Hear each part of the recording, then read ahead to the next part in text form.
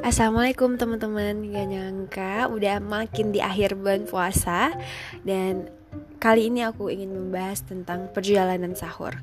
Untuk aku sih, awal puasa itu adalah hal yang paling produktif, dimana aku sahur itu bangunnya jam 3 kurang.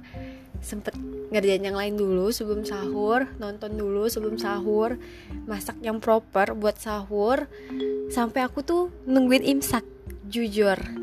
Terus di pertengahan bulan Ramadan halangan ya, setelah itu jadi nggak proper sahurnya.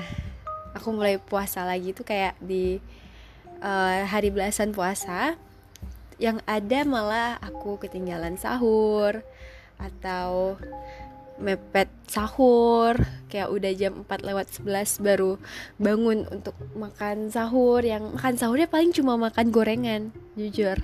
Orang harusnya makan buah yang sehat ya, atau makan roti. Ini aku malah makan gorengan sisaan buka kemarin gitu. Yang biasanya nungguin waktu imsak, ini malah aku mepet waktu imsak. Udah imsak aku masih ngunyah gitu, astagfirullahalazim. Tapi mau gimana ya, mungkin aku berpikir dulu ketika awal puasa itu aku bangun lebih pagi, ngerjain hal sebelum sahur. Itu kayak aku tuh dapet kegiatan baru, yang mana sebelumnya aku tuh bosen banget di rumah WFH gitu kan. Jadi di masa WFH waktu awal puasa itu aku bener-bener kayak wow, this is something new. I can get up earlier and I do something, everything, and I'm happy gitu kan. Tapi setelah di pertengahan bulan puasa, setelah aku juga ada kegiatan lain yang melengkapi kegiatan puasa aku jadi nggak se-excited itu untuk sahur. Dan akhirnya kesini-sini makin nggak proper aja gitu.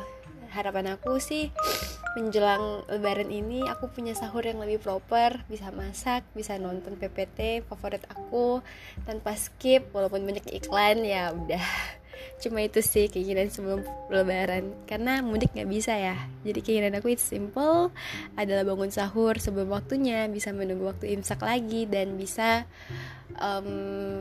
lebih menikmati aja gitu makannya. Ya udah segitu aja, makasih. Assalamualaikum semuanya.